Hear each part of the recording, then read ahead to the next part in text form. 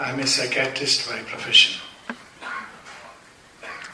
And there's a joke about psychiatrists that when two psychiatrists meet each other, how they greet. So one psychiatrist says to another, "You are okay, how am I?"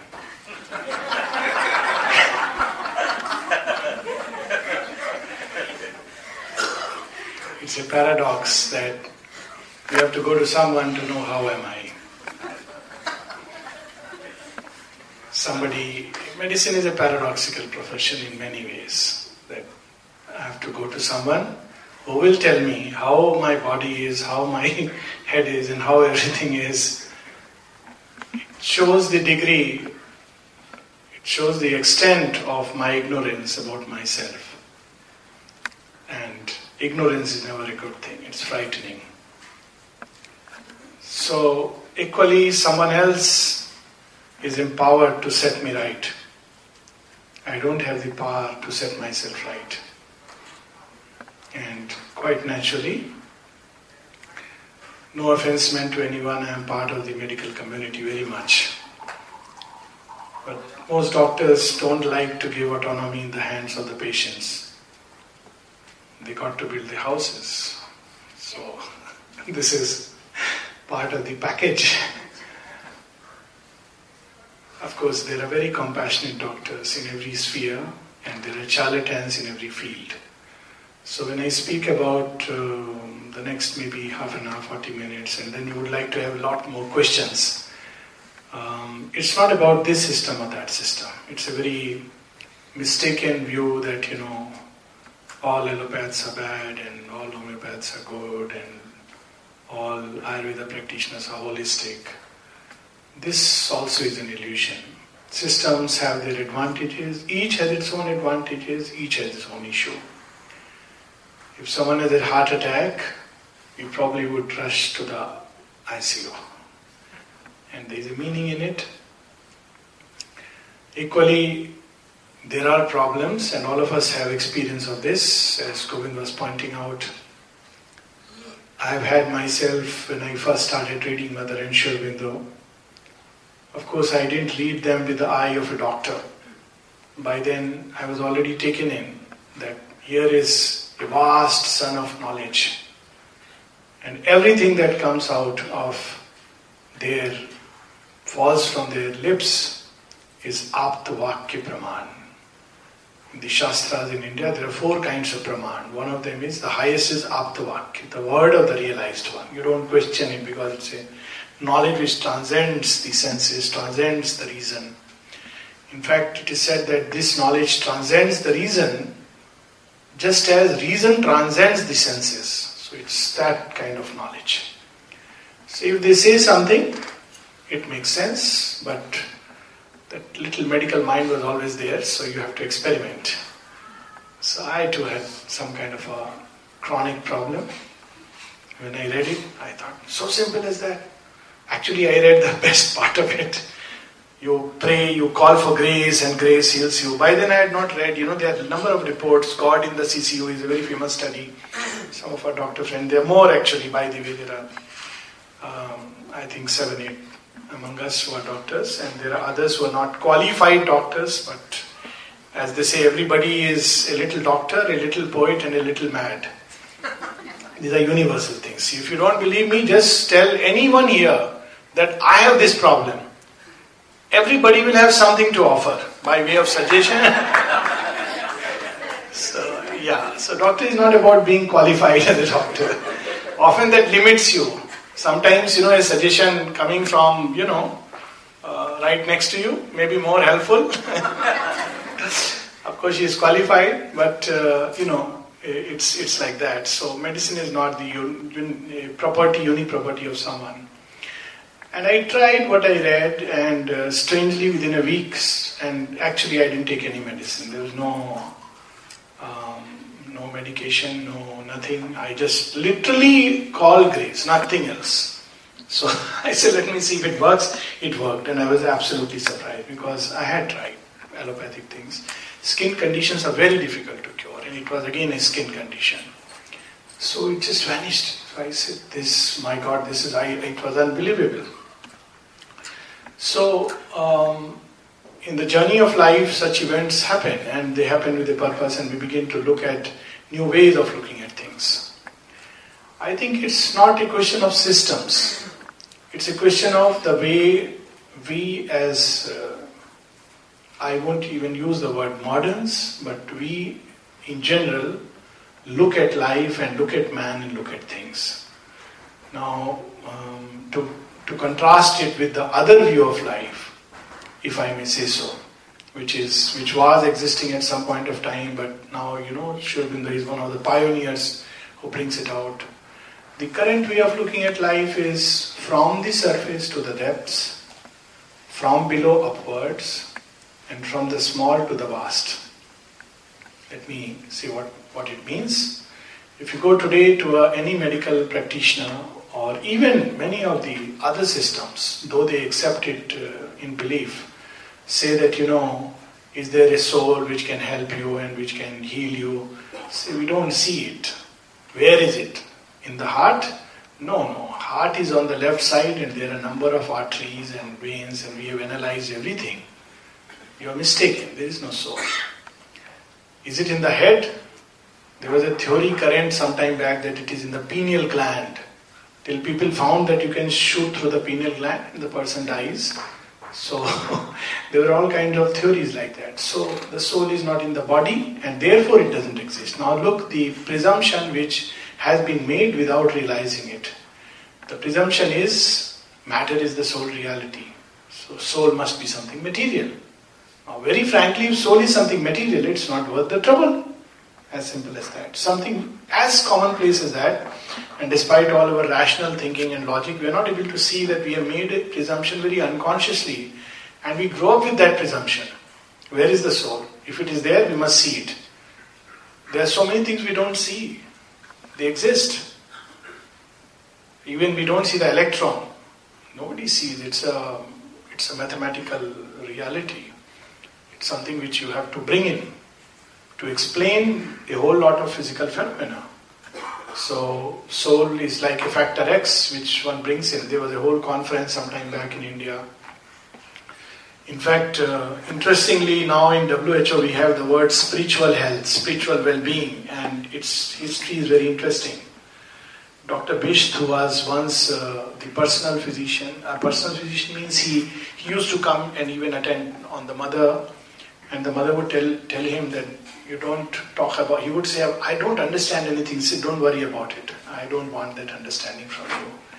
And he was director of JIPMER, and later on he became the deputy, I think in WHO, the top man, next top man. So he raised this issue that we say that health is about physical, mental, social well-being. So a pack of wolves is physically healthy, mentally alert, and socially well-knit. So there's a big debate and discussion. Eventually they brought in this, there was a study done, and in the study, when they really did a lot of studies, a pilot study done through many centers, they found that there is a factor X which comes into the play in health and illness, which is important to the whole process of healing.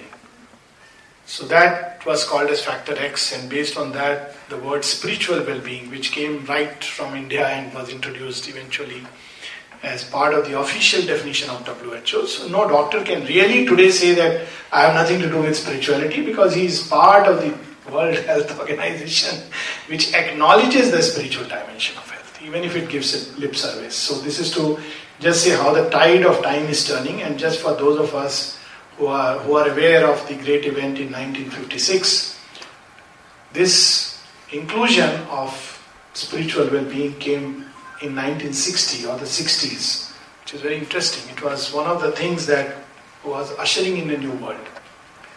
Yes, 50 years have gone and it still remains largely a lip service, so more and more doctors are turning towards it.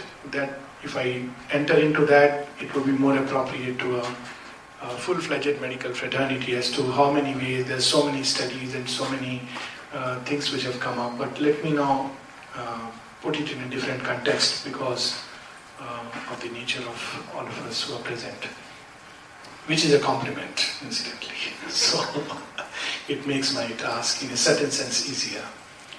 So, as I was saying, that there is a view of life which sees the surface and tries to understand the depths. It sees, it's a bottom-up view, so from below we try to understand above. So we look at as life is here organized, and we dismiss any possibility of anything greater than mind and reason and the senses, because again from here I don't experience it. Now I need to do something to experience it. Now that escapes human understanding. Spontaneously, I give this example when people ask me, oh, all this is very fine. So I tell them, look, just to complete my MD, I had to study MBBS 4.5, now it's 5.5 years in India. 3 years of MD, so 8.5 years, 1 year internship, 9.5. And almost after 10 years, I'm just an entrant into the field. And with regard to spirituality, people want to get it just like this. At least one should be prepared to spend 5 years, half of it. And with that kind of sincerity as one has, studies during medicine, I'm sure some of us can relate with it, that we sometimes don't get time even to, grab a lunch. We are rushing and you start living in a kind of equanimity because you have cut the dead body and then you have rushed back and you don't have time even to wash your hands. At least boys used to do it like that.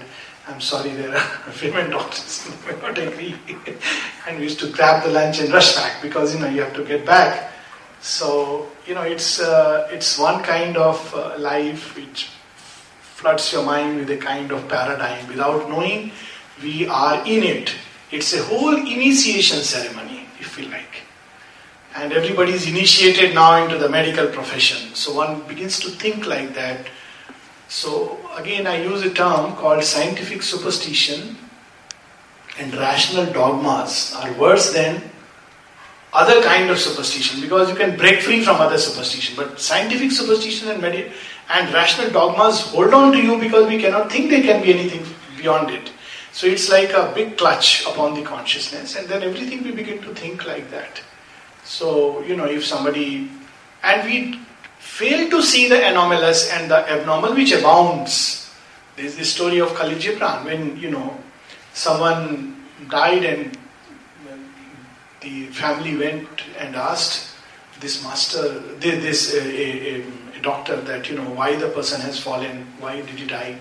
He said, they're very, very small organism, infinitesimally small. Because of that organism, your loved one has died. So he's not satisfied. An infinitesimal organism has power to drop a man, full-fledged, such a developed peak of creation. Then what about struggle for survival and struggle of the fittest? Then why there is evolution beyond the bacteria? If bacteria is so powerful, virus is so powerful, so he was not convinced. So he goes to master, spiritual master, and says, so what could be the reason? He says, will of the infinite. So he's equally lost. So he says, between the infinitesimal and the infinite, something happened and I don't understand. So, it's a way of looking at life which completely clutches us. And then we are unable to break free. What a spiritual vision brings is another kind of view, which I have my own definitions and terms. So one of them is, I say, top-down view. Top-down view is the view of the Ashwatha tree, that you look at creation from above downwards. And there are people who have taken pains and struggled, just like today modern doctors have taken, we sometimes make fun, but if you really look at the life, it's really very difficult, and the kind of struggle that has gone into it. We have here somebody who is in the pulmonary CCU, and it's really difficult. It requires tremendous dedication, and couple of doctors there and a doctor here, and it's really life which you have to sacrifice a lot, struggle a lot, study a lot. That is the other side of the story. One empathizes with that aspect. So similarly, there have been those who have cut through the layers and layers of consciousness and seen things from above. It's not philosophy, it's not speculation. We have to respect their effort and labor. So when a yogi says something, he is not, telling it just as one of those things which has come as a fanciful thing in his mind. Sri Aurobindo says in one of his letters, who would be satisfied with such a delusion? When somebody asks him, are you sure yogic force cures? He says, who would be satisfied with such a delusion? If I had not been experimenting myself day after day, week after week, months after months, to see the effect of the yogic force, I would not be so foolish as to speak about it. Like a scientist, meticulously. If we read through Sri Aurobindo's work, it's amazing. All the ways how yogic force works, how it can work and how people can receive it. All ifs, buts, ands, everything he has really worked. He says it's a mistake for people to believe. This was one of the objections to this study. In fact, it's a very commonly voiced objection because people often think of God as right up there, omnipotent, omniscient, who is having a magic wand in his hand. And he says, well, he should be cured and he should just get up and start walking out. So, people often raise this objection that if there is something like a divine, you should need to pray because he anyways knows you are not well, number one. And number two, if you pray, it should be an instant effect. And number three, it should be universally in everyone. So Sri Aurobindo says, fire burns because there is Agni Shakti in it, but it doesn't burn all things. And in certain conditions, it doesn't burn at all. Even the same thing which it would otherwise burn, it won't burn in certain conditions. So yoga force is like that. Can we really bear this pressure? Can I just take any medicine? There are medicines which are very powerful to heal our, cancers and etc. But not everybody can tolerate. So the same thing applies when we talk of these things like the divine and divine grace and divine force. It's very easy to say divine force should come and just set everything right. Mother would say, my child, your body will shatter. When she was working on the cells with that supramental force and consciousness, years after years of painstaking labor, in which several times she would go through what would be medically called as a heart attack and would come back. And she has made a joke of it, that, it's a transfer of power and change. She would say, the poor body, the cells are unable to take the onrush of the supramental consciousness. It's so powerful. She has said it's hard like diamond. So it's like we can imagine a massive thing breaking upon the body. Body is unable to bear it. And then Supreme asks her, Mother, how are we supposed to do it? She says, I am not telling you to do it.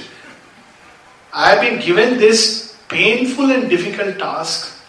I don't like any of you to do it because it's extremely painful. She would bear that pain. They said, what do we do? He said, I am doing it for you, you take it from me. So the point I am trying to make it is yogic knowledge is not just mumbo jumbo that somebody sits in meditation and comes up with a bright idea. It is based on as much thoroughness, in fact more thoroughness. There is this, some of us may have heard the name of Rupert Sheldrake.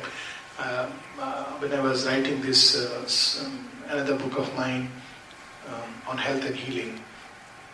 So I was going through all these studies, and very strangely these studies that have been done on these kind of ways of healing are much more thorough than even the medical studies, because otherwise nobody would accept it. And yet there is so little acceptance because the human mind is still clamped. It doesn't like to be free. It doesn't want to believe that, well, I can, if I work towards it, find the secret of healing. So there is a top-down view of life and there is an inside-out view of life. Now what is this inside-out view? There is a very interesting phrase in Katha Upanishad, and of course in the Gita, which describes the human being. See, all our worldviews eventually spring up from the self-regard of life. So if the self-regard is that man is just matter, there is actually no hope. It's no point in talking much, and it's no point even to bother about medicine or anything. If I am just a conglomeration of matter, then how does it matter whatever I do? Why should I even strive for anything? Because eventually it's matter, dust. This Omar Khayyam has very beautifully, paradoxically put it across. make the most of life while yet we can. Until unto the dust we descend. Dust unto dust and under dust to lie. Sans wine, sans song, sans singer, sans end. If that is the kind of view of life that is just material, cloth, nothing else, then nothing makes a meaning. Nothing. All the values of life crumble down because it's a kind of material fatalism. And we see today that's happening. Everything, it's not because of anything. You have genes, bad genes. So now, this is a new malady. Everybody is scared of genes. Genes are more powerful than my will. They are more powerful than my thought. My intelligence is nothing but an epiphenomenon of some kind of a chemical activity going on inside my brain. The babble of my billion neurons, or to use the paraphrase Tintin comics, blistering barnacles, is more powerful than all my intelligence put together, that a little virus can fall me. So this is one kind of worldview, but the outward worldview is the image of the Ratha. Of course, we can take it like a car, it doesn't matter. So, in that image, the totality of human being is represented, that the outer senses and the vital energy are the horses, and the body of the Rath is the physical body, and the what do they call it? The Rasi, rein. Rein is the mind, and one who holds the rein is the Buddhi. And within it, who is seated on the journey is the soul, the Dehi. Right? I find this image very interesting. So there are people, now modern worldview of medicine or current worldview of life is that, it doesn't matter, don't bother about who is seated inside. I can fix your car. That's it. Maybe, you may be next trying to get your car fixed so that you can once again go and mow down some other people. It doesn't matter. I just want to fix your car. Not realizing that the car is breaking down precisely because the one who is driving is not driving well. So you go, you get your car fixed, and again you give it back to the owner. He comes back again. Why? Because he is not driving it well. He doesn't know how to drive a car. You have to teach him how to drive a car. So to come back to this analogy, when the Sarathi, the Buddhi, has lent it to the horses, imagine a situation where the Sarathi says, "Horses, lead me wherever you want." We would say nonsense, but we do it all the time. So the horses say, "Fine, we have a holiday. Great. No reins, unbridled." So they go, best is 5 horses are pulling in 5 different directions. So one is confused. What happens when you don't have control of a horse? It can be frightening. It's very nice to see, you hold the reins and you're, going on your way. But imagine a situation when one doesn't know a simple thing like horse riding and gets onto it. It can be very frightening. And it leads you. I had this experience in Nainital, sitting on a horse. And as I was going, it's a very narrow path. And I had another friend who was in another horse. Doctor. So he asked a very stupid question. He should never have asked. He said, "Are you sure it is safe?" He asked it halfway through. So the person who was taking us, he said, "Sometimes it happens that, the horse falls." If it falls, nothing is, saved. In my life, then he went on to give some examples. So I had to tell this doctor friend, "Why do you have the penchant of asking a wrong question at a wrong time? You could ask him in the beginning or ask him at the end. You have no option." So live with faith. So anyways, this is our situation. The senses and the vital energy lead us in any direction. We don't even know that we are not in control of ourselves, and the result is illnesses. It falls, it breaks down, it goes to all kinds of places, and then we go to a doctor, set the horse right. So he keeps the horse for some time, again he sets it right. But problem is not with the poor horse. Problem is we never use the rein, and in fact the Sarathi has gone off to sleep. In fact, he's at the mercy of the horse. So wherever the horse goes, the Sarathi says, "Fine, I'll take you. I'll follow you."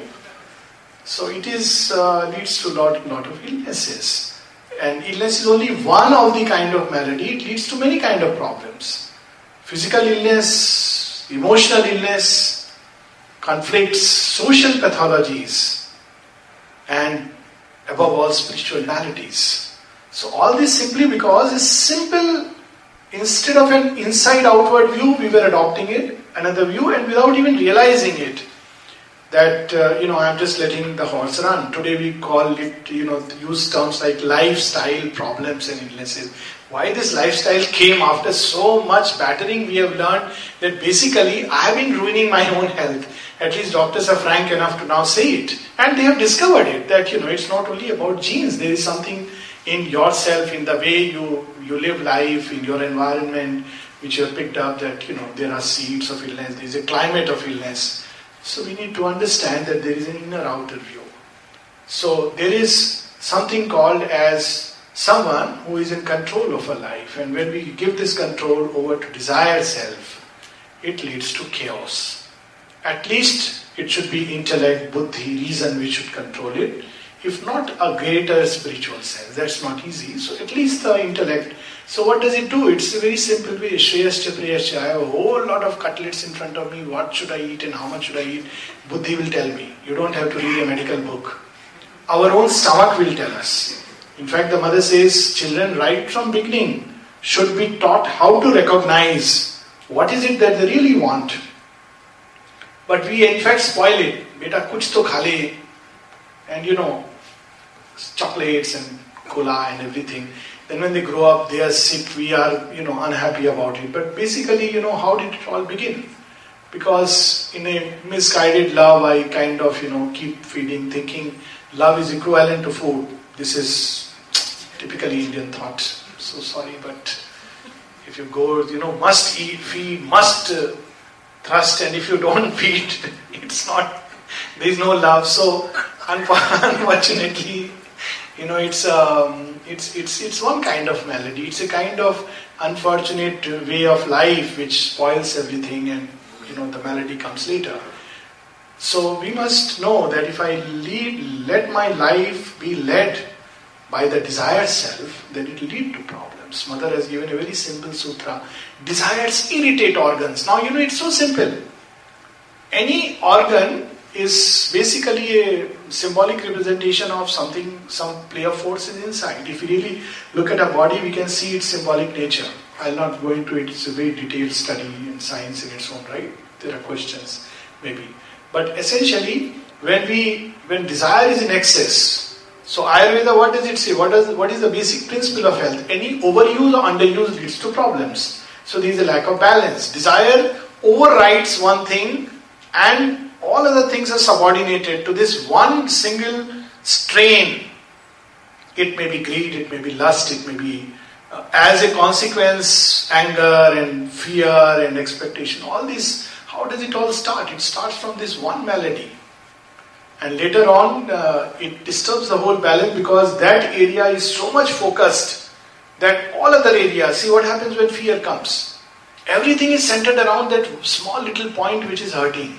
So much so that thought, feeling, everything. Ask a person who is pain that, who is in pain, that come, let's sit and meditate. They say, oh, how cruel you are, you're talking of meditation? Get me an aspirin tablet or, Combiflam or paracetamol or something. Because the whole consciousness is focused onto small little point. There is no vastness. So this is a kind of worldview which we need to change, realign. Now in this worldview, things begin from within, and then how is this body is simply a surface projection of an activity of consciousness. In the current worldview, consciousness is an epiphenomena of neuronal activity. Though actually if we really look at the facts of creation, we will see everywhere there is consciousness, but I'm not getting into that. Maybe in a strictly scientific forum, or if there is issues, we can talk about it. But basically, this consciousness works. There are three activities which are in balance to create a state of health, because constantly things are changing and these three must be in balance. These three are forces of creation, forces of preservation, forces of destruction. Actually, it's in any cellular system, organic system, in any society, everywhere the three are active. But they are one deity. There are three faces of one reality. If all this time certain cells do not die, I will fall ill. There is a kind of illness when, there is no death inside the body. But equally, when cells die, there should be others which replace it. And while the time they are there, they should be in harmony with the rest of the organism. When this harmony is lost, preservation means a certain kind of harmony of one group of cell with others. It's a complex balance.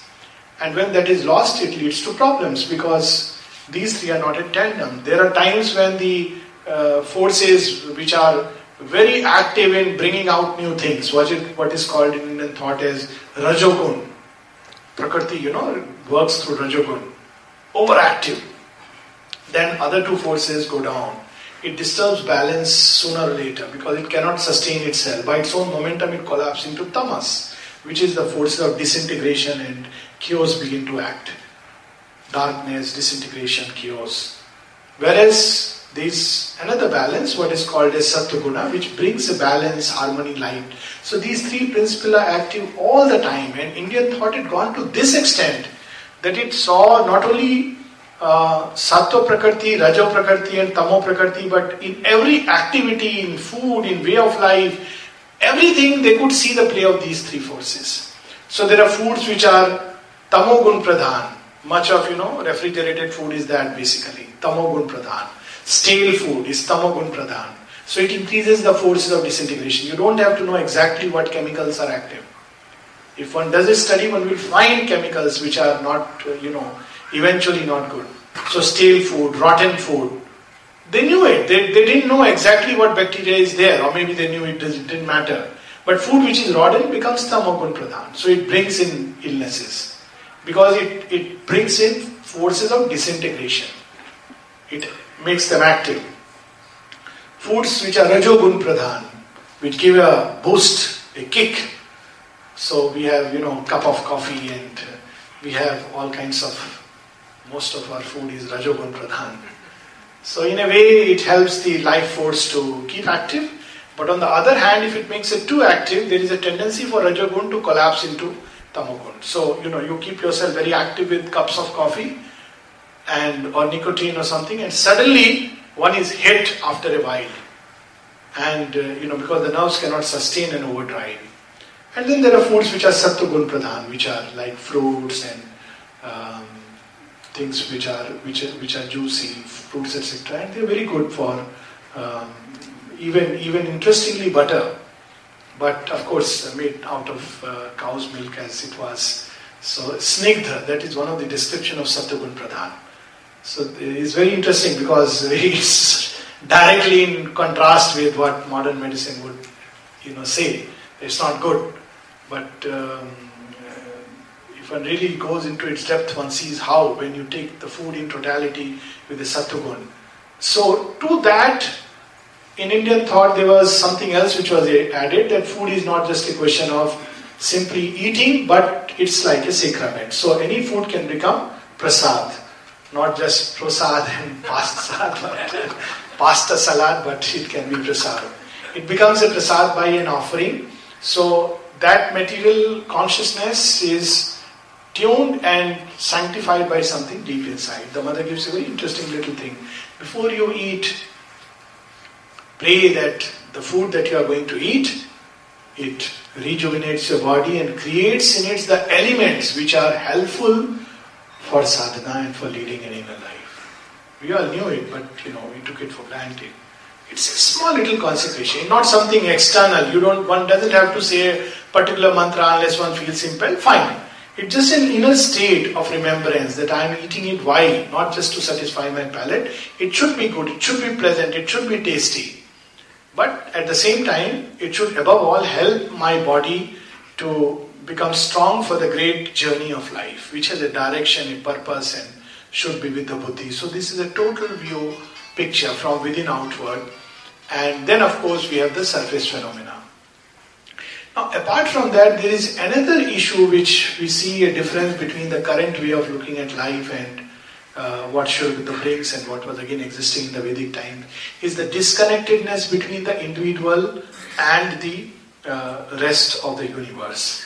And this disconnectedness, which is a reductionist approach, has gone to a point where one sees an organ in isolation with the rest. And the body as separate from the mind. And as a result of this disconnect, we set an organ right, but the disconnect continues. So again the problem comes up, again and again. So invariably one goes down the spiral. There is hypertension, you control it. There is diabetes, you control it. There is dyslipidemia, you control it. There are heart arteries getting clogged, you control it. And eventually you somehow with medicine make the man like props, carry on for another 20 years. But the disconnect has taken place. This disconnect is because of the ego sense within us, but also because of a certain lifestyle. Any lifestyle which is where there is too much of egoism tends to become disconnected from the rest of the life. Because by its very nature. And then Sri Aurobindo says, all life reacts upon it. And therefore, it is one of the causes of diseases. Because there should be a balance between individual life and all life. It's there in nature. There are patterns and rhythms of nature. There are rhythms of seasons. There are rhythms of day and night. There are rhythms of, even if one may say health and illnesses. And one has to respect these are patterns. For instance, take one simple example about sleep. We have been talking about food. The sleep hormones are most active between, let's say, 10:30 at night and 5:30 in the morning. It's a very well-known, it's an established thing now. So we spoil that rhythm. It's nature's given rhythm, a rhythm of day and night. And when we spoil that rhythm, we are not respecting it, then we are disconnecting it with the rest of the universe without realizing it. Because when nature creates a rhythm, it doesn't create in isolation for one person. It has, we have been saying, it's an all-comprehending intelligence hidden in nature. So it has taken into account of millions of things. Maybe the healing energies of the early morning sun, we don't know. Maybe tomorrow we'll discover that early morning sun has healing energies. We don't know today. And when you lead a life according to a certain rhythm, it is helpful to you because it keeps us connected with the nature's working.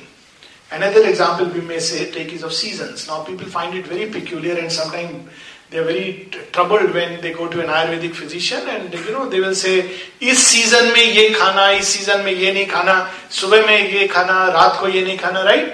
You eat kheera, if the same kheera, if you eat in the morning, it has this property. If you eat it at night, it is this property. If you take it in this season, and they feel very frustrated that, my God, what is life worth living after all this? But actually, you can't help it. This is a knowledge that seasons, there are patterns in seasons. Animal life follows that pattern. Why is it that the heartbeat and everything slows down, metabolism slows down? Of course, it's to generate energy, hibernation. All this is known in animal creation. It respects the rhythm of seasons. There are disorders which increase in spring. There was a famous study of certain mental illnesses which showed a predilection for seasons. Somehow these studies have not been encouraged further. Just as the studies of lunar rhythms. There are lunar rhythms, there are solar rhythms, there are cosmic rhythms. And, I had studied it. For instance, I'll give you one example of cosmic rhythm. It is mentioned in the Bhavishya Purana that one of the signs of Kali Yuga, now I'm sounding like an old ritualist, but I'm just saying that there are ways of looking at it. One of the signs of Kali Yuga, it says many signs which one can see. But one of them is that there will be an increasing number of illnesses and the lifespan is extremely shortened. Now it is as if there is a cosmic rhythm. So there are certain cycles of creation in which naturally longevity is a natural way of life. It is said that in Satyuga, if you read the stories, it's difficult to believe that at 1,000-year-old, somebody is having children. One can't imagine that till 1,000 years one felt young. This was a way of life. There is another very interesting, the Mahabharata war, which is still relatively recent. So, what was the age of Arjuna when he was fighting the war? Any guess? Wild guess? Any child? Yes? What was his age? 40. 20. 75. That's it. Thank you, sir. He was 70 plus. Yeah. What?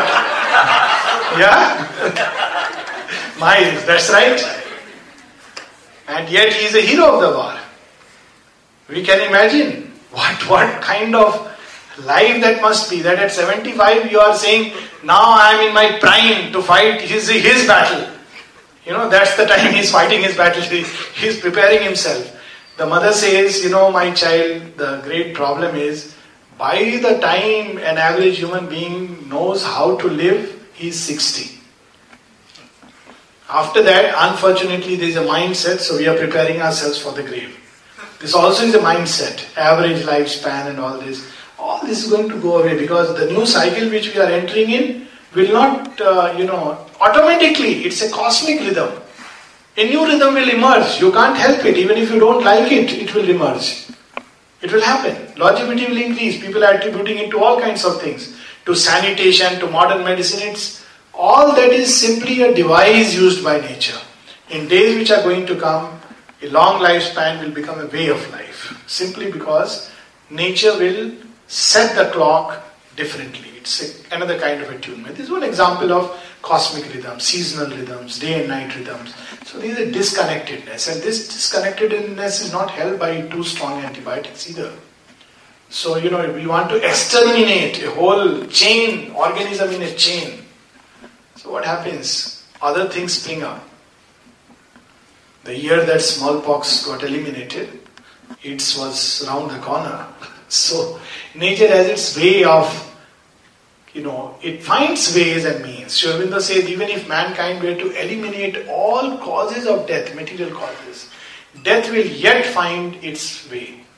Because the reason for death is not material. It is the need of the infinite being to have infinite experience on a finite basis. Something so profound in truth that even if you eliminate, that's the story of Hiranyakashipu. That he eliminates all causes of death.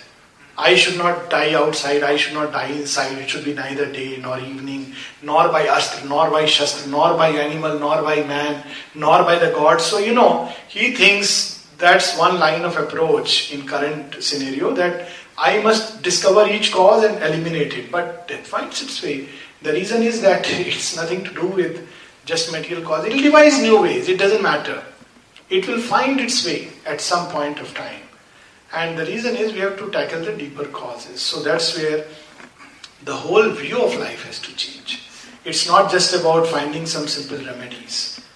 And the other aspect which we miss out is, as I was saying, is that we are disconnected from not just within, not just around us, but we are disconnected from that vast light, truth, power. There is a very simple meditation Sri Aurobindo gives. He doesn't give as a meditation, but a remedy. He says, just above your head, there is a vast ocean of peace, light, wideness, calm, joy, infinity. But there is a hard lid, doesn't allow. That has to either become open, or it breaks sometimes, or it has to become malleable to allow it to come. So, as if we believe, this is the other, as I said, presumption of modern science. One is that material reality is the only reality. Second is sense is the only evidence, so entire evidence-based medicine and all that. And the third is reason is the only highest means of knowing. The mind is the ultimate.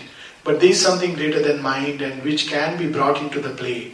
Here we come directly into what Sri Aurobindo says. That there are ranges above the mind which have not yet manifested because there are still not centers within the body to hold their action, to support their action. And this we can see even in evolutionary biology that the prefrontal cortex and the neocortex is still developing. Because why it is developing we don't know. There are centers here which are yet not fully organized. Certain things are very organized in us. Emotion, impulse and certain kind of reason is still organized. But intuition is not organized. It comes in flashes and goes away because our body and brain doesn't support its action. So the evolutionary nisus is going to carry us upward and it is very active. And interestingly again when we talk of the Kali Yuga scenario, Every Kali-yuga presages the Satyuga. It doesn't go like that. It doesn't go Kali-yuga to Dwapar to Treta to Satyuga. So it is a preparation. The old order breaks in Kali-yuga and a new order has to emerge. And the mother says today humanity is undergoing that kind of evolutionary pressure and evolutionary crisis. And that's why new diseases are emerging, because the body and mind is unable to take the pressure. It's no more, not just the pressure outside.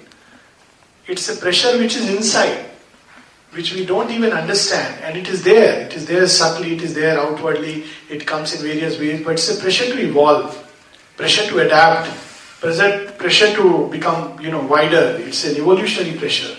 And pressure to go beyond just the mental, logical scheme of things. And it is happening because we are reaching the walls which logic and senses have built. We are not able to find the answers. So this pressure is pushing us to exceed. And that's why I believe, that's the secret. People should take heart when couples get married and they fight with each other. So, a very simple remedy. You are very blessed. You're given a chance to adapt and evolve. If both thought alike, then where is the question of evolution? Both are very happy, satisfying each other's ego sense. But when somebody is completely opposite, when God really blesses you, He says, good, now you need to evolve. This is your other self. This too is divine, now try. So, when you try, you evolve, you adapt, it brings in a new kind of harmony at a new level. Unfortunately, most people break down and, break away. That's another aspect of it. But essentially, these are old strategies and tricks of God, and so we should understand that these are His plays, these are His ways and His shadows and His cunning. So these are the ways He works to help us to evolve. The evolutionary challenge is increasing by the day, and we have to adapt to this pressure. And this adaptation is not just to the fast pace of life. There are new forces which have entered the earth, and they are pressing upon mankind to evolve, to adapt. We have to open to them. We are witnessing an unprecedented stage in evolution, just like when monkeys evolved into human beings. What would be going on inside their brain, we cannot, envisage. What happened to the mudfish? If you really look at a mudfish, it was a miserable creature. It is neither belongs to water nor belongs to land. So if you really look at a mudfish, the way it slithers in the little mud, because it has to still breathe by water, but it has been thrown onto the land, and to breathe, it has to use the little water which is trapped inside the mud. So it slithers and rolls, and it doesn't have feet to really jump. So nature does that experiment, but the mudfish is going to change one day into modern man. There's a transition that took place. So too we are in the position of a new mudfish. We are neither creatures of the past nor creatures of the future. We have been thrown out of our comfort zones and thrown into a place where we don't know how to breathe, what is the new law of today's life, and today's children are thrusting it upon us, compelling us to change despite ourselves. And tomorrow, this little infant step presages a great climb, a great leap, the leap from man to Superman. I will close with this with few lines from Savitri, as I love to do, and then have interaction and questions.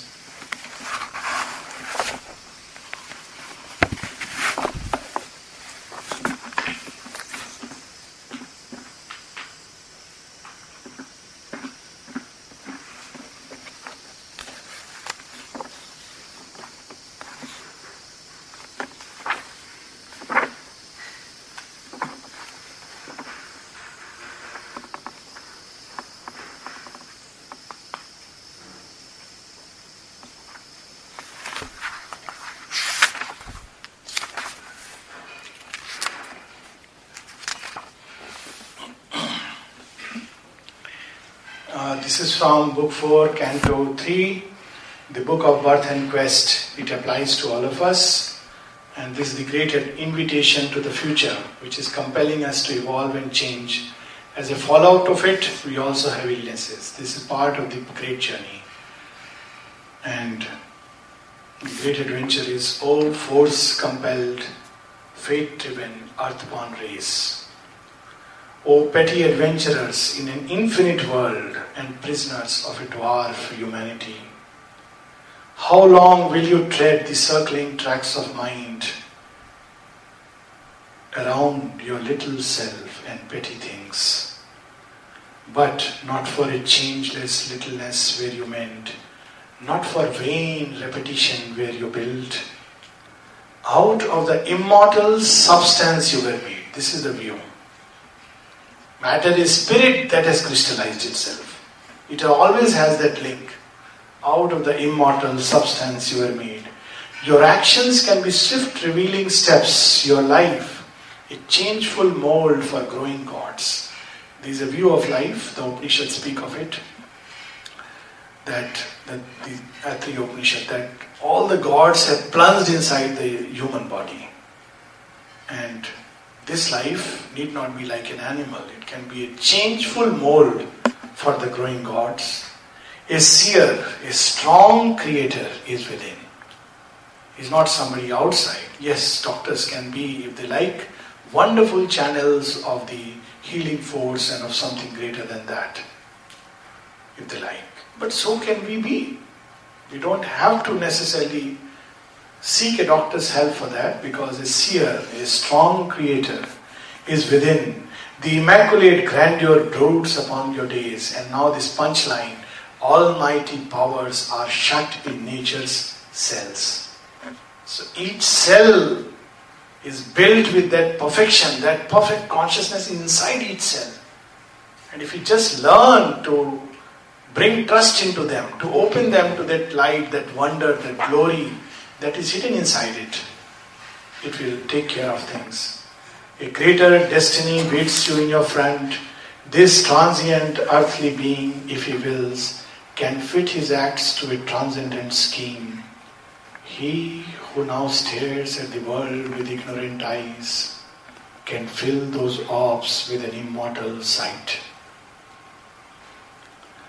The earth you tread is a border screened from heaven. The life you lead conceals the light you are. Thank you.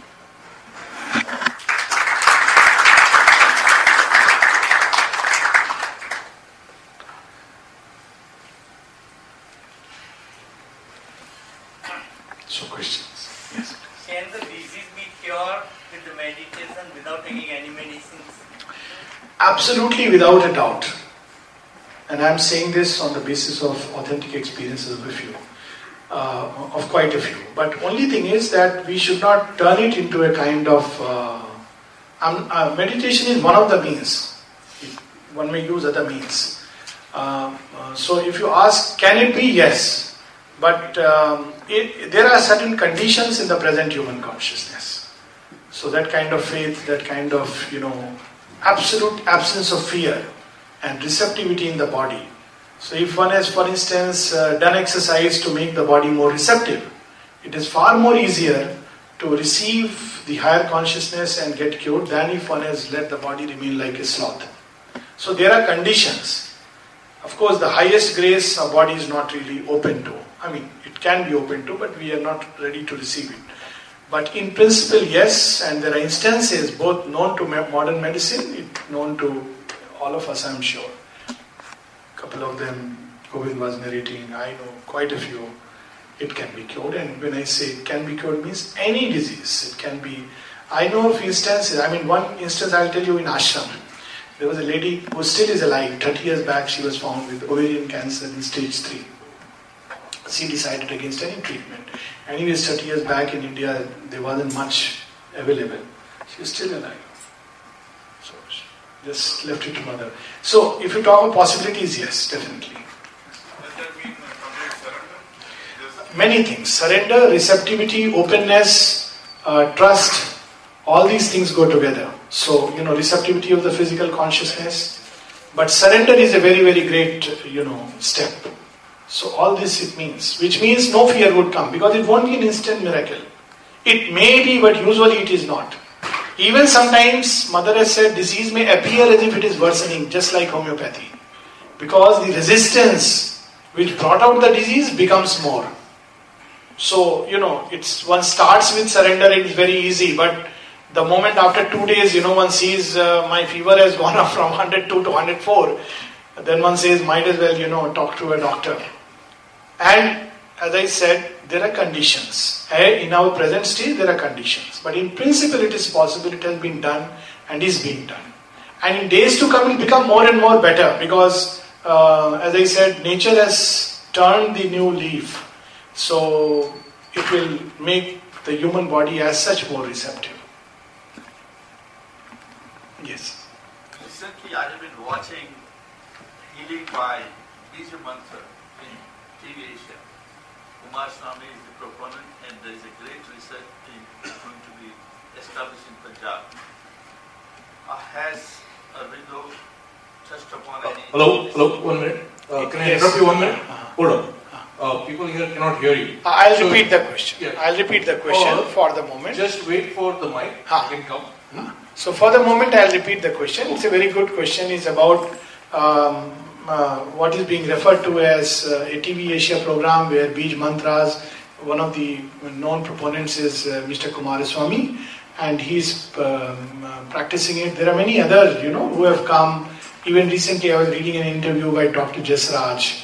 Not Dr. Jasraj, Pandit Jasraj, and some of his disciples are also doing it. I know a couple of people in Chennai who are doing it, and definitely Bij Mantras have a great power. And I'll tell you one incidence. It may be absolutely, it's a mind-blowing incidence, and I don't know, people may think it is superstition, but it is a story witnessed by Professor Manoj Das, and he recounted to me.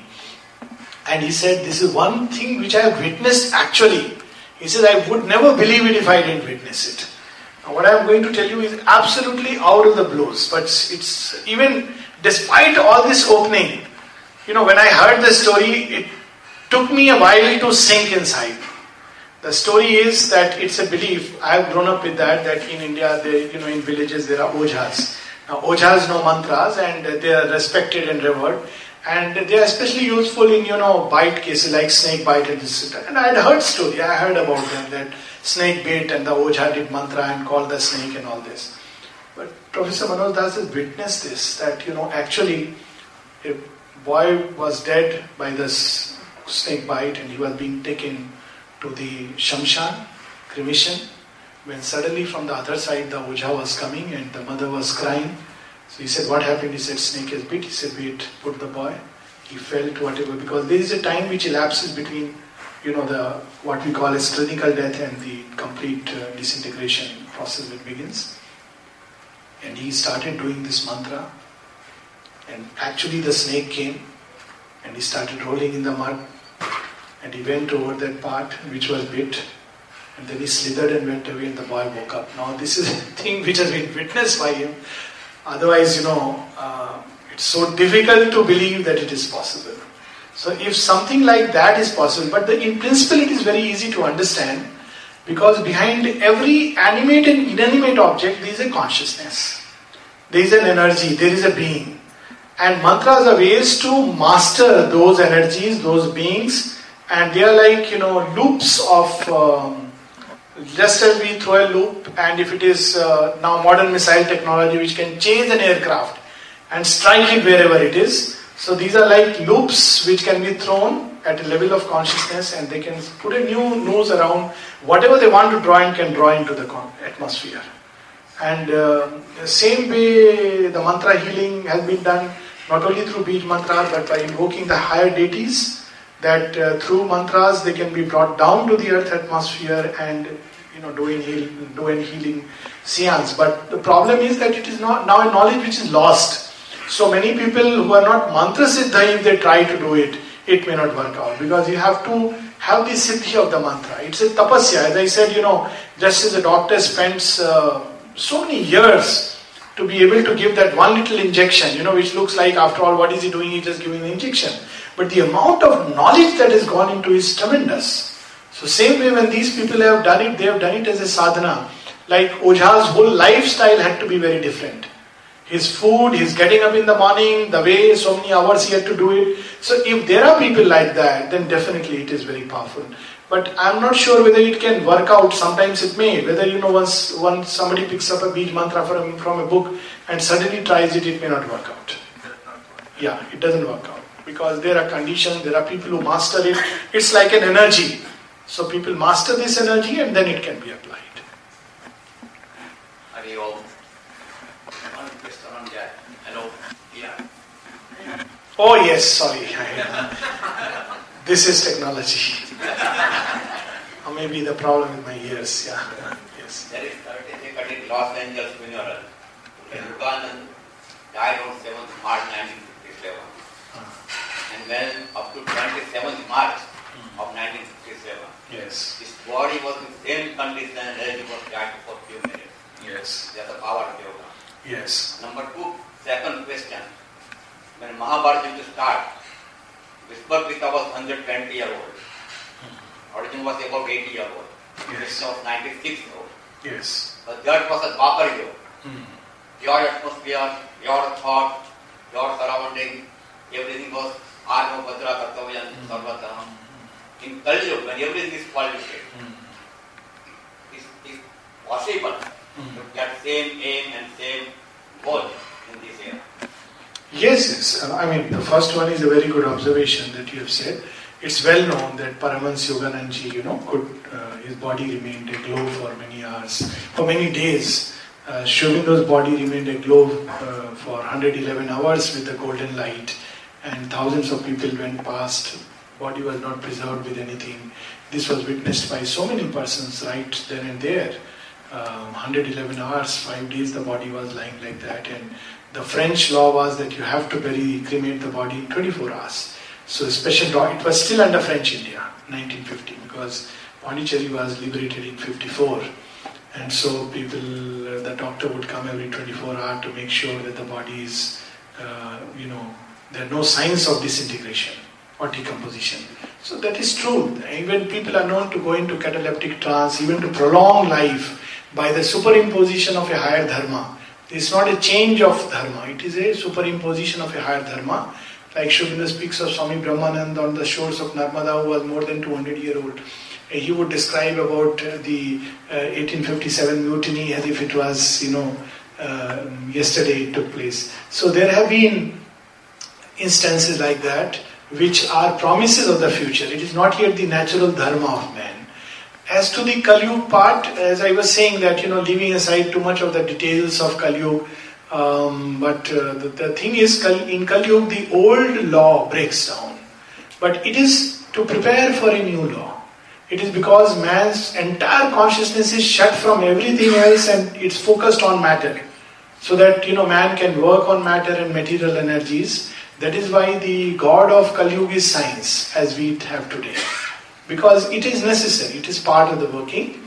And now that we have understood or gathered all the gains of matter, then we are preparing for a new cycle in the next cycle. Of course, Dwapar Krishna's is toward the end. It was not the best of times actually, Dwapar beginning the age would have been much higher. So that's... Yes? How to normal human being to process for the superhuman being? What is the process? It's a triple process: aspiration, rejection and surrender. Aspiration is like the fire that bakes the clay. That's how the Veda puts it. When the fire of aspiration is lit and nurtured and fostered by various means, like this satsang or whatever, there are ways and means to keep the fire alive through reading books, through meeting people, through going to places which embody that fire. So this fire bakes the body and the mind and makes it ready. So this is one part. Second, it has to be cleansed. If the vessel is unclean, it has to be cleansed so that the Amrit can pour into it. So this cleaning process in many steps and stages. The gods come and help. The vessel has to be made supple and white. Varuna makes it white. Mitra makes it sweet. And Bhagav cleanses it of all wrong enjoyments, false kind of, the poison of desire and etc. That has to be cleansed. and then surrender. So ultimately, not by human effort, but by the grace that these things happen. So as the vessel becomes ready, then Soma is poured into it. Soma is the nectar of immortality, and its nature is delight. So one begins to grow in delight, and this delight not only heals, but this delight enhances things. It enhances health. It subtleizes the consciousness. It makes the consciousness vaster. So this is the process in a nutshell. But it's a lifetime journey. I mean, I'm just saying 1 to 3. It may be 1 life, 2 life, 3 life. But somewhere we have to start. Any other questions? Yes, please. Dr. Deepak Chopra is the latest exponent of this healing, what you talked about. Is he on the right path?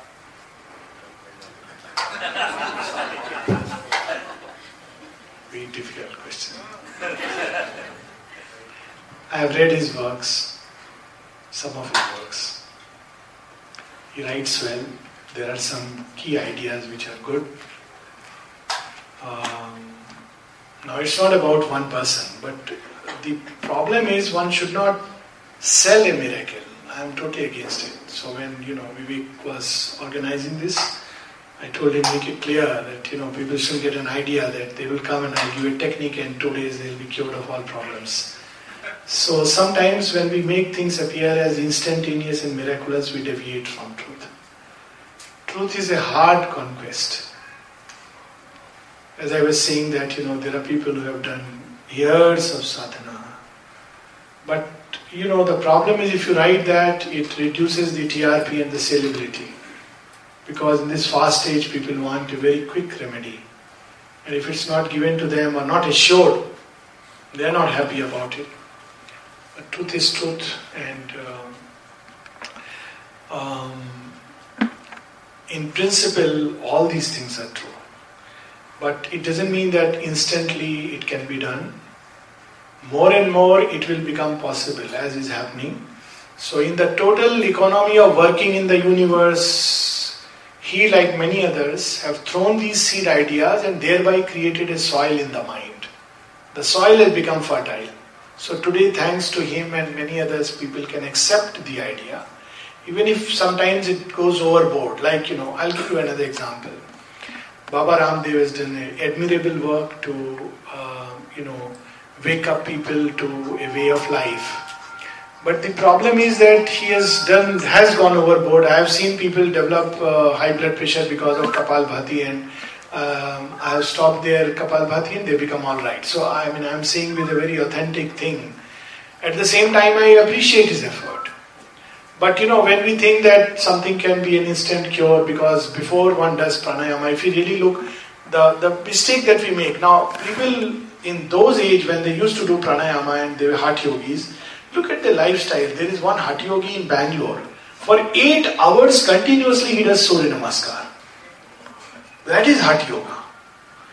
And then you do pranayama, so your body can take that overdrive of vital energy. But if I remain what I am and suddenly do pranayama, what will happen? My body, which is still like a old-time coal engine, is suddenly put on the tracks where magnetic rails and overhead electricity will just blow off. The engine has to be ready. So he advocates lifestyle. But 10 days people go to the camp.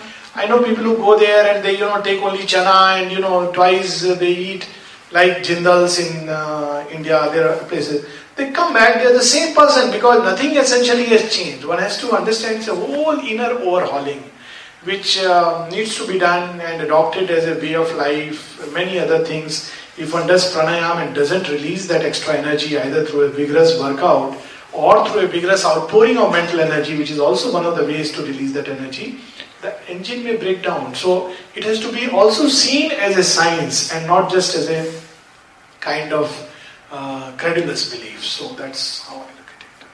But all these things are good because at least they help humanity cross a critical barrier in the mind. So at the level of the mind, it makes, yes, it's possible. That's good. It's good even that. Yes, please. So many people follow Baba Ramdev, but very few, I will say 1 in million, follow his diet. Yes, yes, that's true. His diet has no spices, no oil, no ghee, no butter, Yeah. only fruits, vegetables, and the baked. Absolutely. So that's what I said. It's a package deal. Even the attitude towards life. You see, in ancient times, I'm just taking a little digression. Hatha Yoga was not given to those who were developed in their inner consciousness. Hatha Yoga, if we read, was characteristically the yoga that the Asuric and the Rakshasic type did. It was the yoga perfected by Ravana. Hiranyakashipu, he did Hatha Yoga. Years he would stand on one feet with, hand up.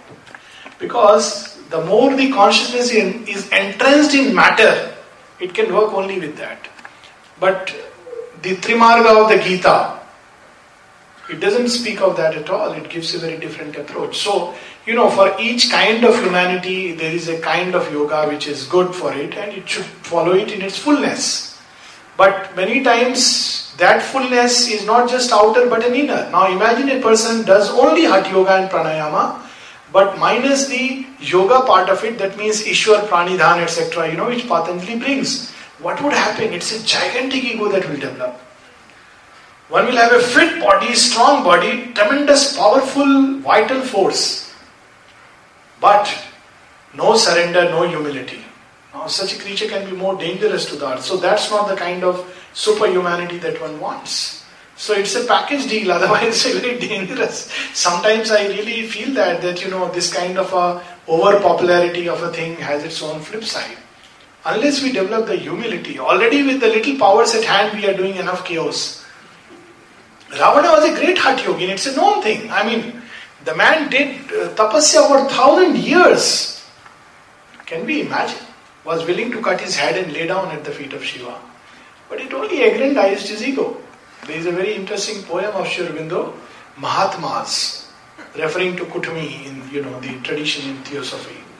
And there he speaks of somebody who does yoga, and he says he perfected Hatha Yoga in 3 days. Not the yoga practiced in Kali, but the Hatha Yoga of the old Lemurian kings that Ravana and Hiranyakashipu did. And they did for ages, and he did in 3 days, and he comes back to Vyasa and says, initiate me into the great mystery. So Vyasa shakes his head, he says, no, you are not yet ready. So he goes back. Then he says, then he did the Raj Yoga in 3 days. This is a poem. And then he says, not the Raj Yoga which men in Kali with strain practice, but the Raj Yoga which was done in that age. And there again he says the Atlantis kings and other names he takes. So then he comes back again. He's full of shining, and his body has acquired a Vajra-like consistency, and he's luminous and hairs are flowing. And then he comes, and Vyasa again shakes his head. He says, you are not pure enough. Go now and find Krishna where he dwells. So he goes and he throws his sight. He has already become a Siddha. So he's throwing his sight and looking for Krishna. So he sends it in the palaces of Yudhishthira, doesn't find him. He sends him in all kinds of places. He doesn't find hermitages, he doesn't find Krishna. Then in that state, distraught state, with all my powers I cannot find him. And then as the poem goes, that suddenly he sees an Ahir who is jumping along the slopes of a mountain full of delight, but he's not saying to anyone the cause of his delight. So as he goes near him, this man who is mad with the delight, intoxicated with that ananda, kicks him, this yogi, and all knowledge and power passes out of him. He becomes like a beggar.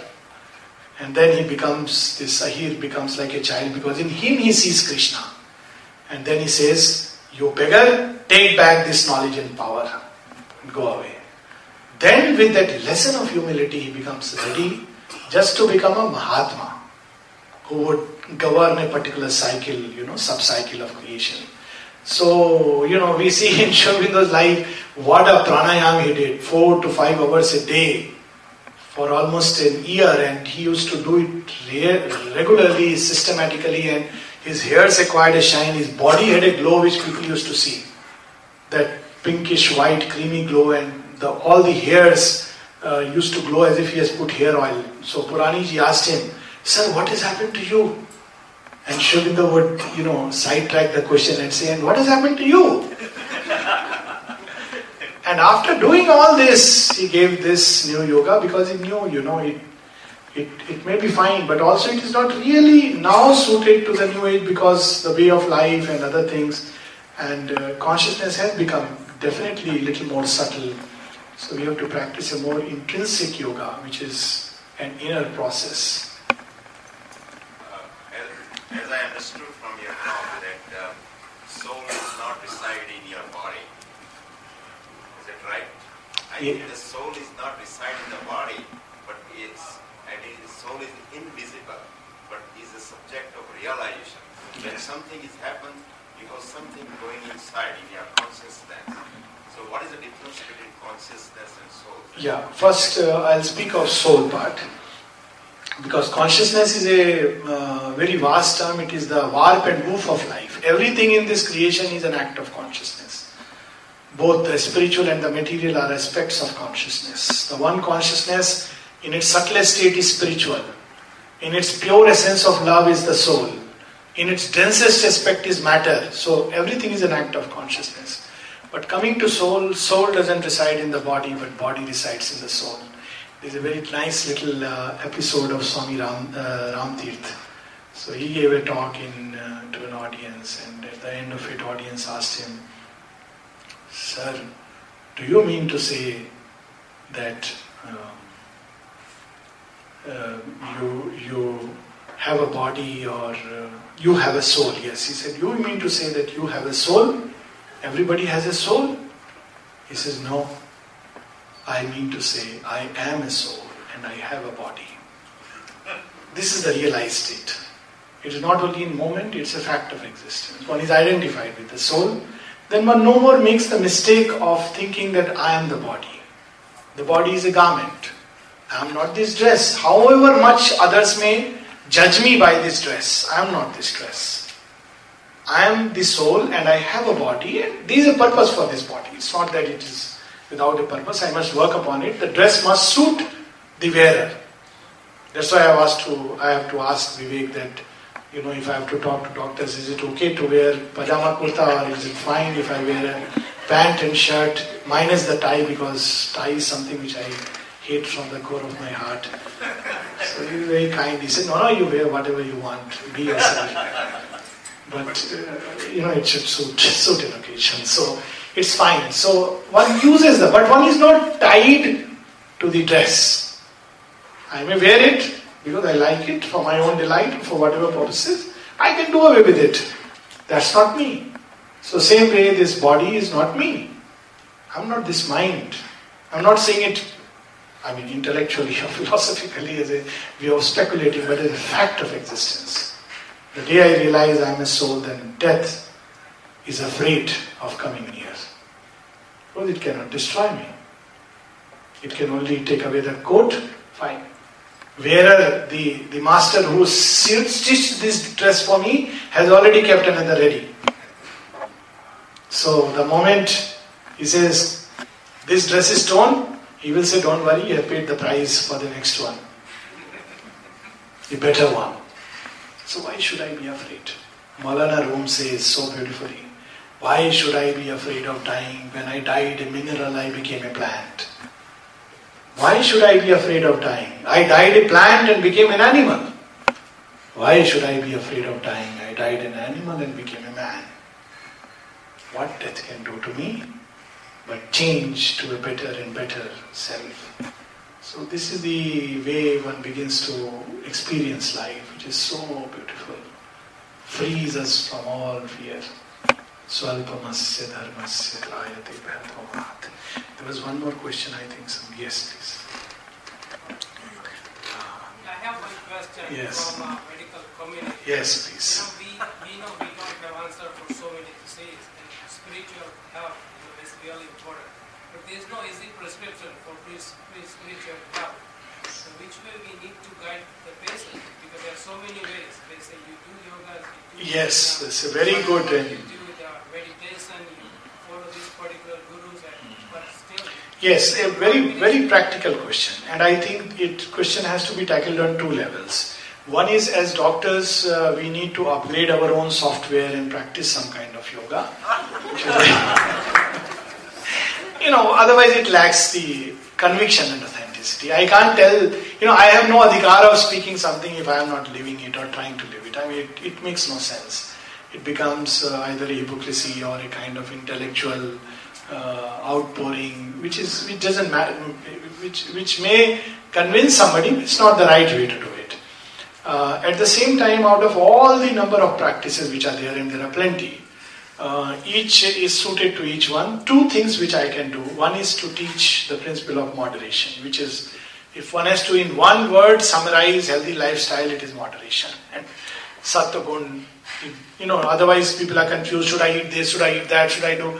Follow moderation. Too much of exercise. Now, you must have read, you must be knowing, of course, we had a person who, in the ashram context, every morning he would go for a long run, almost 10 miles and all this. He was a non-smoker and he had a heart attack. So he asked me. I said, why were you overdoing it? So he said, is it? I didn't know that if I do too much exercise, there can be a problem. I said, anything too much is a problem. So now, of course, we know it that, sometimes overdoing cardio can precipitate an attack, because it's not like that. You have to, there are natural limits and you expand slowly. So moderation is a very good lesson. Second is, if people can realign to the rhythms and patterns which I was speaking of, and each one can discover his own pattern. But in terms of practice, something very simple is guided imagery, visualization. This is the simplest way of all the practices. I mean, I'm talking of something which I tell people, and it's very helpful. And one doesn't have to go to a guru or Baba or anybody, or treat even the doctor as a guru, which is more dangerous, And it becomes not a way of knowledge, but a way of earning money. So, in all, humility and nobility of the profession, simple thing like guided imagery, where a person imagines by the help of thought. Something like calling peace, peace, peace, and it can be suggestion and an image, maybe of light coming down. It's an image. But image and thought have a great power to open the path. Yesterday I was speaking of thought is a vehicle. So one can say peace in the mind, and peace in the head, and peace in the thoughts, peace in the eyes, peace in the sight, peace in the ears, peace in the hearing, peace in the mouth, peace in the speech, peace in the heart, peace in the heartbeats, peace in the lungs, peace in the breathing, peace in all the organs, peace in each cell. What is that sloka? Bhadram karne bhishranyam deva. Anyone knows? It's a meditation. Bhadram karne bhishranyam deva varnam bhadram pashyanti. It's one of the peace mantras in, I think it is Taittiriya Upanishad. Very beautiful. Basically amounts to that. May my hearing be auspicious. May my eyes see the auspicious. Peace is a concrete reality. It heals and cures. If every day we call peace, we don't have to find a time to do it. When we are in a hurry, we should do it. When we are rushing out of the house, inwardly, peace, peace, peace. Be with me, shanti, shanti, shanti. When I'm driving the car, peace, peace, peace. When I have to meet someone, peace. When I have to speak, peace. When I have to take a decision, peace, peace, peace. Quiet, quiet. Any language, any secular or religious or spiritual, doesn't matter. Peace and God care nothing about all these things. They love us and they like if we call them. And after a while, peace becomes a way of life, a part and parcel of one's consciousness. One has to just little concentrate and it comes. But But we should call it peacefully, not peace. Why aren't you coming here? I don't have peace. We should say, I need your peace. He'll come. It's a living deity. Is it part of what you say is a yoga nidra? So many ways of doing it. Yoga nidra is helpful. Long back, Dr. I think Denton had done these studies on Yoga Nidra. In India now they have started doing this, now this bypass can be avoided, and their studies, people are doing it, that through the practice of pranayama, simple anulom vilom and deep relaxation and change lifestyle, you can perhaps bypass the bypass. So there are studies like that which are being done. So many ways of doing the same thing. I'm just saying that, guided imagery, calling peace, this is something which I have practiced. Yoga Nidra, always when I go to the bed, I have a very simple way. I put my head on the pillow and say, Ma, it's your lap.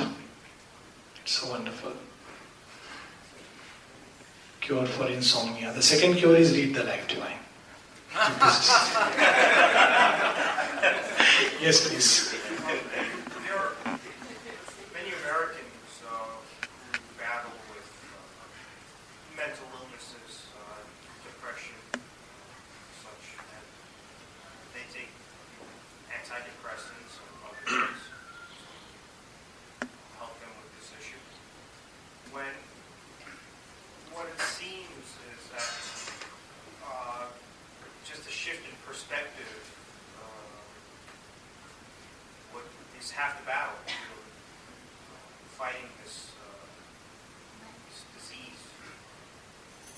How does one actually initiate the Yes, you're very true that a lot depends on the change of perspective. And I use this example of, there are two examples, images.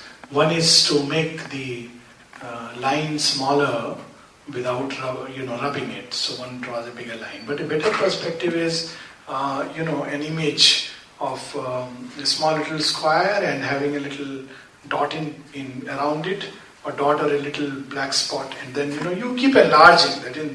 As you enlarge the perspective, the thing becomes small. It doesn't go away, mind you, but it gives us a great vantage point. So to that extent, perspective does help in changing things. Now, how does one go about? Always in any kind of counseling, there has to be, to begin with, a process of catharsis. So one of the problems with these quick fixed advices is that they don't listen to the patient. And patient wants to be heard. As he said, I think more than the pill, all credit to the pill, but the very fact that you could speak out, much of that, there are energies which are locked inside like knots, and no one ever hears us, and it's a very sad, it's a tragedy that when we go to a doctor, he is itching to write a prescription. It's not his fault, things are very busy. In Indian setting, it's really very busy. But one needs to give time to a patient, needs to listen to the patient. Maybe there are things which have no relevance to what you really, apparently no relevance to what you want to tell. So, but let the patient speak out. Actually, anybody can help anyone through this process. Very simple. Let the person speak out. Listen to him with compassion, with understanding his situation. It may be very trivial from a certain perspective, but it's so real to the person. Like many times we tell a child, why are you crying? It's a toy. Now it's not a toy for a child. For a child, it's a whole world. And we have collapsed his world. So, so one has to listen and allow a process of catharsis. Then the suggestions go in.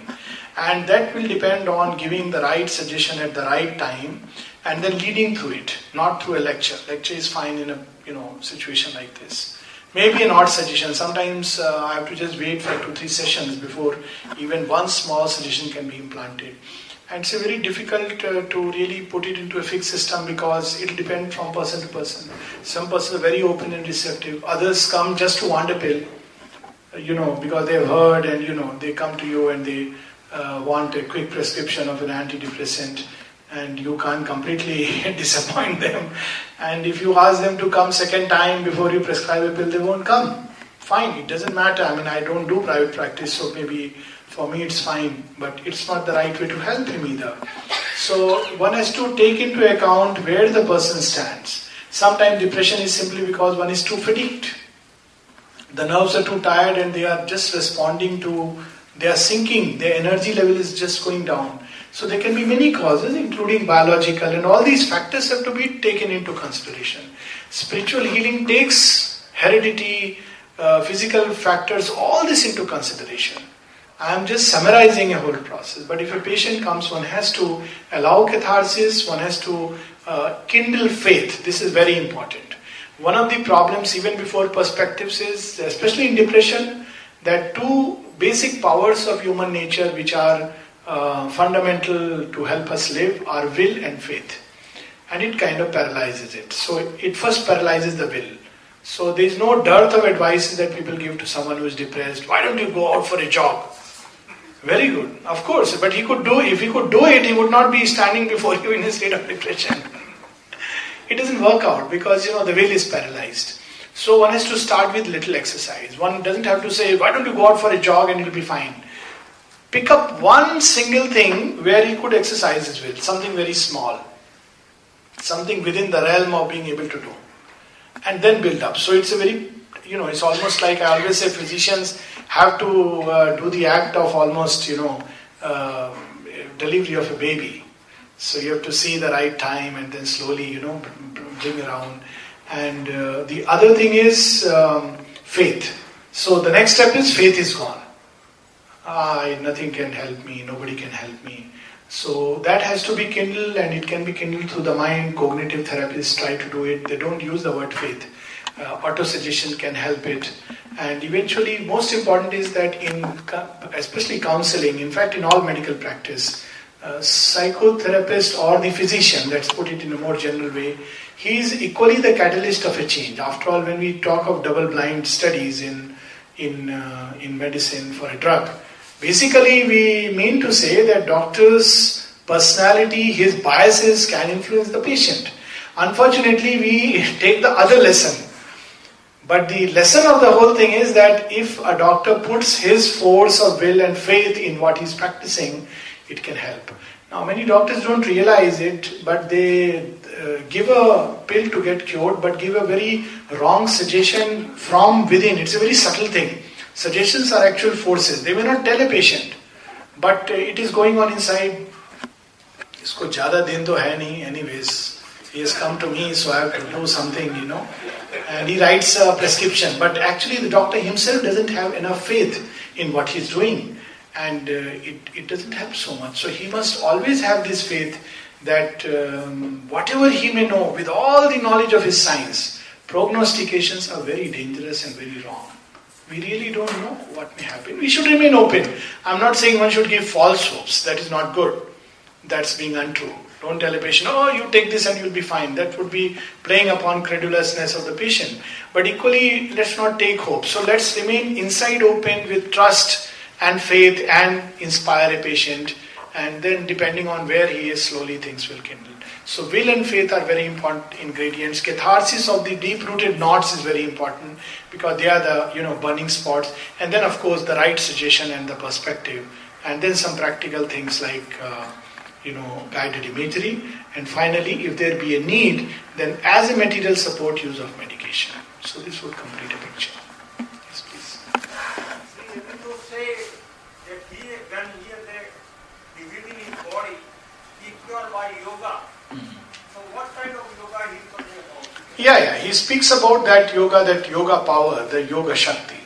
So he had it with him, so he could work it out, not only with many others. There's a very interesting instance of somebody coming with a serious pain in the lower right abdomen, which by description looks like appendicitis, but Sri Aurobindo saw a little dark spot dancing out there, and actually the mother saw a subtle hand going, picking up, which was dancing and throwing it far, and he said, I am cured. So, those kind of things are there, and that's why when Sri Aurobindo left his body, Niruddha would ask him, we have seen you cure thousands of persons like this. Why don't you cure yourself now? And he said, can't explain, you won't understand. Because he was drawing within his body the very forces of darkness as a last battle to annihilate, like Shiva drinking poison. So that of course is another chapter of his life. But it is the Yoga Shakti which can operate at many levels. There is a vital power, there is a mental power, there is a spiritual power, and there is of course the supramental power. So depending on the receptivity and openness, one can apply any of them. In Reiki, one applies the vital power. In certain systems of healing, we apply mind power. In spiritual healing, we apply ascending powers of a higher and higher consciousness. Man is not yet ready for the supramental power. That's why any yoga shakti we apply, there is a play of forces. It cannot, as 100% result one cannot guarantee, because it's only the supermind which can guarantee 100% result. Man has to, body has to develop to a point where it can receive it. Yes. Yes, sir, please. What is the function of pineal body and how it is associated with the spiritual process? About spiritual process, I don't know. I don't think spirit is connected to pineal body. Of course, people meditate here. Agya Chakra is one of the forms of meditation. But just as they meditate here, doesn't mean that heart has to do with spirituality.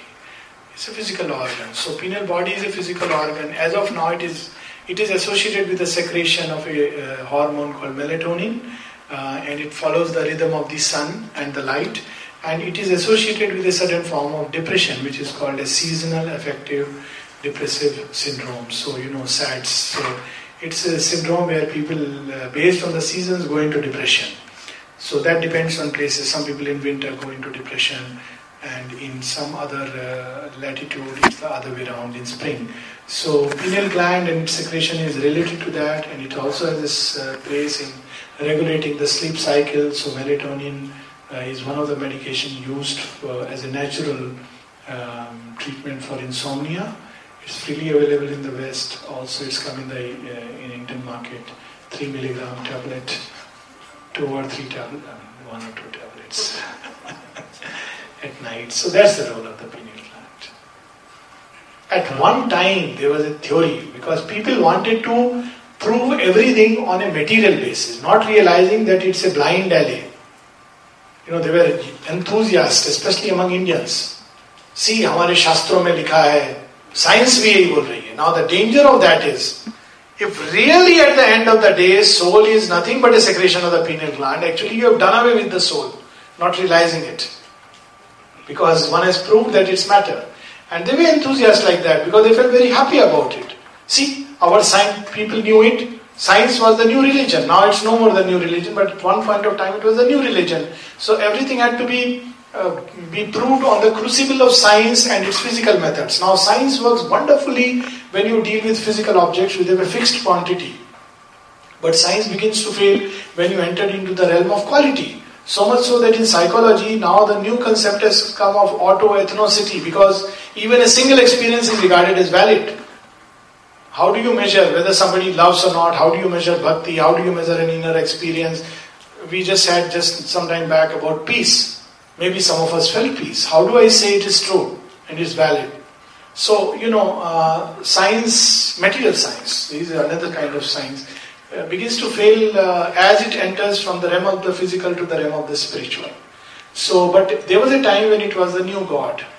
And people used to say, I remember I had a little talk with a friend, I must be 15, 16, senior Cambridge, and my friend told me, if God is there, can he, it later on became an argument, he must have read somewhere, that you cannot create him in a test tube, then how do you prove that God is there? So, at that time I also blurted out, not knowing that it is a very intuitive thing. I said, if he could be produced in the test tube, he wouldn't be God anymore. He would be at the mercy of material chemicals. So if something is, a product of chemistry, what we call as God, something not as an extraterrestrial, being with bearded, but a consciousness which is so much vaster, it will not be that at all. I mean, it would be maybe another substance, so it won't be worth it. So there are many such things like that which came up at a point of time, and the pineal gland theory being linked to the soul was one of them. But it's been discredited long back. The soul is an immaterial reality, as He has brought out very beautifully. But immaterial is not that it's non-existent. It is again an error that existence is material existence. This is an error. Some of the most beautiful things we experience in life are non-material. And we won't exchange one of those things for anything else. Love is non-material. Joy is non-material. There may be certain processes which may be there, may not be there, but so valuable. Knowledge is non-material. Any amount of neuronal circuitry cannot tell us this knowledge. Knowledge is a non-material thing, and the whole universe is running on that. So there is a non-material side of reality, what we call as subjective, and very important and very precious to explore it. The yogis explored it, and it's a whole journey in its own right. Yes. Is there something like moksha, or what is the ultimate aim of Moksha is a state of consciousness, a state of freedom. Freedom from the lower nature, freedom from ignorance, freedom from a fundamental ignorance that I am this body, this mind, this conglomeration of cells. And therefore it brings peace, wideness, release by the very fact of this. So this is a state of consciousness, not a plane, but a state, which is different. In Sri Aurobindo's yoga, moksha is a stepping stone. So one has to be free from the clutch of lower nature. But the problem with traditional moksha is that moksha is regarded as an end. But Sri Aurobindo says, fine, you are free from the clutch of this ignorance, but now, why this creation is and what is your work to be done there, that has to be done. So, it's like, in the context of a doctor must be free from disease if he has to work. It's the first condition. If he is suffering from influenza or, Bengal eye or Madras eye, he cannot go and treat his patient. So, he must be free from the illness. Of course, doctors do all kinds of things. They smoke and say don't smoke. But, fundamentally. And once free, moksha at a level, he must then go back and treat patients. He should not say, I am free of disease. I don't have any need. So, Sri Aurobindo says that this creation is a purpose, and this purpose is to evolve towards a perfect expression of the divine. Right now it's an imperfect and a distorted expression. It must become a perfect expression. So for that we must recover our true perfect consciousness. Right now we are identified with a imperfect consciousness, and we must recover the true and the perfect consciousness, and then we must operate from that level and pour its energy and forces within, around, on creation, so that this entire thing can evolve beautifully, harmoniously, not as now with so much struggle and pain. So that is the next step. So moksha is a step towards the greater becoming.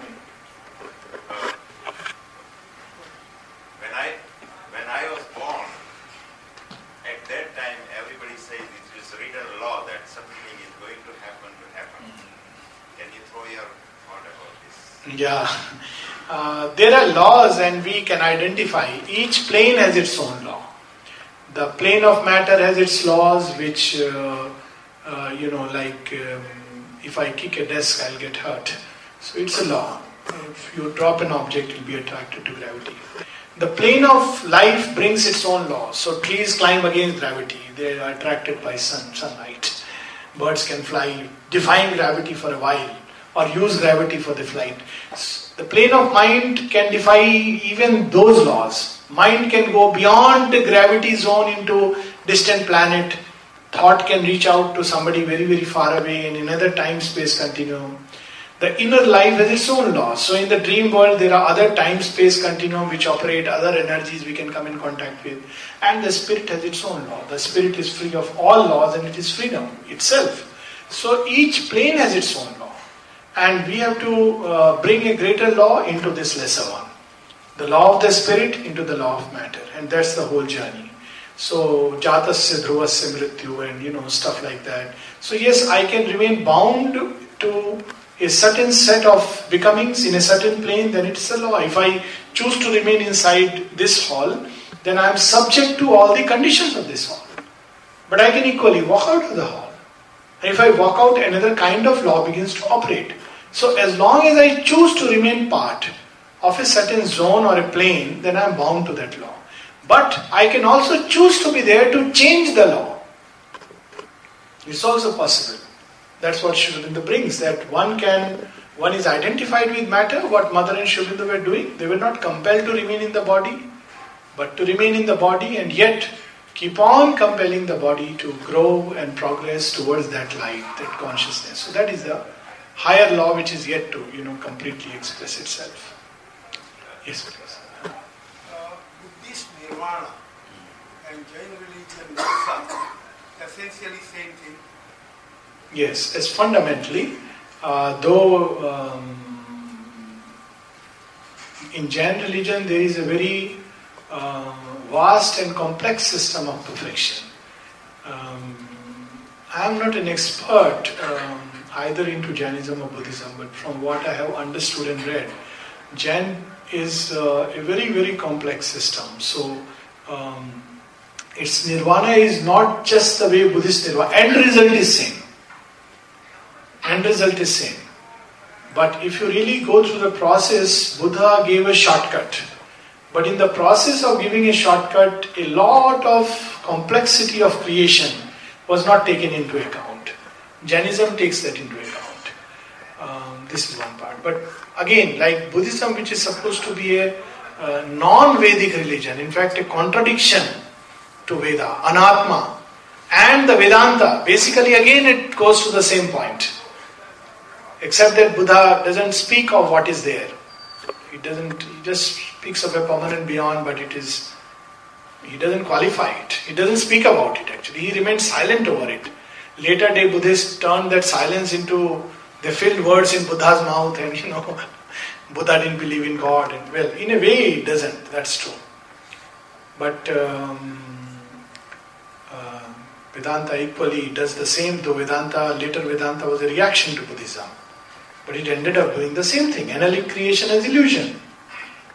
So, it only affirmed Buddha in a paradoxical way. Yes, please. How would you define psychological illness? And then the other question is, how much of the subconscious feelings, not just the conscious thoughts or anything, or the fears do you think is manifested as disease? And then how much of it is an illusion and how much is it actually the truth? It is very much real, people who are afraid, cannot. One thing that's one of my big problems with the illusionist theory is, it washes away the baby with the bathwater and it's very insensitive besides, to say somebody who is struggling. I had this example of someone having met with an accident because of a truck accident, and he had a fracture of the leg and he was lying in the critical care, and one of the doctor friends tells him, "Oh, it's karma, take it." I felt it's very insensitive. There is a truck fellow's karma. Why blaming this fellow's karma? He was on the right side and he didn't do anything wrong that way. I mean, I understand that karma theory would be that 5 births back you would have given him a knock, but I feel it's very insensitive to So we should not say that these are not real. But yes, they have a temporary hold and they are not the sole reality, and we have a much greater truth inside us which can completely pick it up like a little worm on the road and throw it away. So in that sense, yes, it's a very distorted reality, but it is real at that time to the experiencing consciousness. Yes, subconscious has a great role to play not only in psychological but in physical illnesses. I'm glad you brought it out. All chronic illnesses, they recur because of the subconscious memory. It is there in the cells and it brings it out. Even when you think you are cured, many times you may have noticed that I think I'm all right. It's right around the corner because it brings out, it's there, and cyclic illnesses recur because of the subconscious. Its hold is very strong on human nature, and that's why one has to bring in a higher light to annihilate. It is important to bring that. Otherwise, it has a great role. There was some other part of your question. One was the subconscious and its role, the other was fear and all that. Fears, how will they manifest? How much will they manifest as a disease? Even as frank physical illnesses, they can manifest. Fear is in its own right is a formation. It can eventually, it can change the cellular way. Basically it's a feeling, a thought, an energy. So it can act upon the cell, and it can even bring circumstances into play. So like any energy, and therefore this is an energy one should not, encourage. In fact, it should be annulled and discouraged. It comes because human mind, physical mind is so much prone to fear because of its ignorance. It doesn't know what may happen, so it fears the worst. So that time one has to bring in trust and that grace and that light, that whatever happens, Divine is carrying us. He'll take care of things. So with that, there are many other ways, but I am saying in a nutshell, one should definitely get rid of fear. Fear is itself a great disease, and Mother says it is the great ally of fear and falsehood are the great ally of death. So fear must go in every form, because within us is the one who fears not, whom death cannot slay. Thank you, Gobe. Yes, please. Yeah. So, in a nutshell, healthy self is just break the word, heal thyself. That is the only solution. Very interesting, because it is also in Hindi, it is swastha. I am glad you said. Swastha is swas asthi. He who is rooted in the self is healthy. And he who moves away from his self, true self, that means, and gets into the ego self, desire self, the image, that first image of the Kathopanishad and the Gita, that is the beginning of ill health. So wonderfully said. Health and swastha.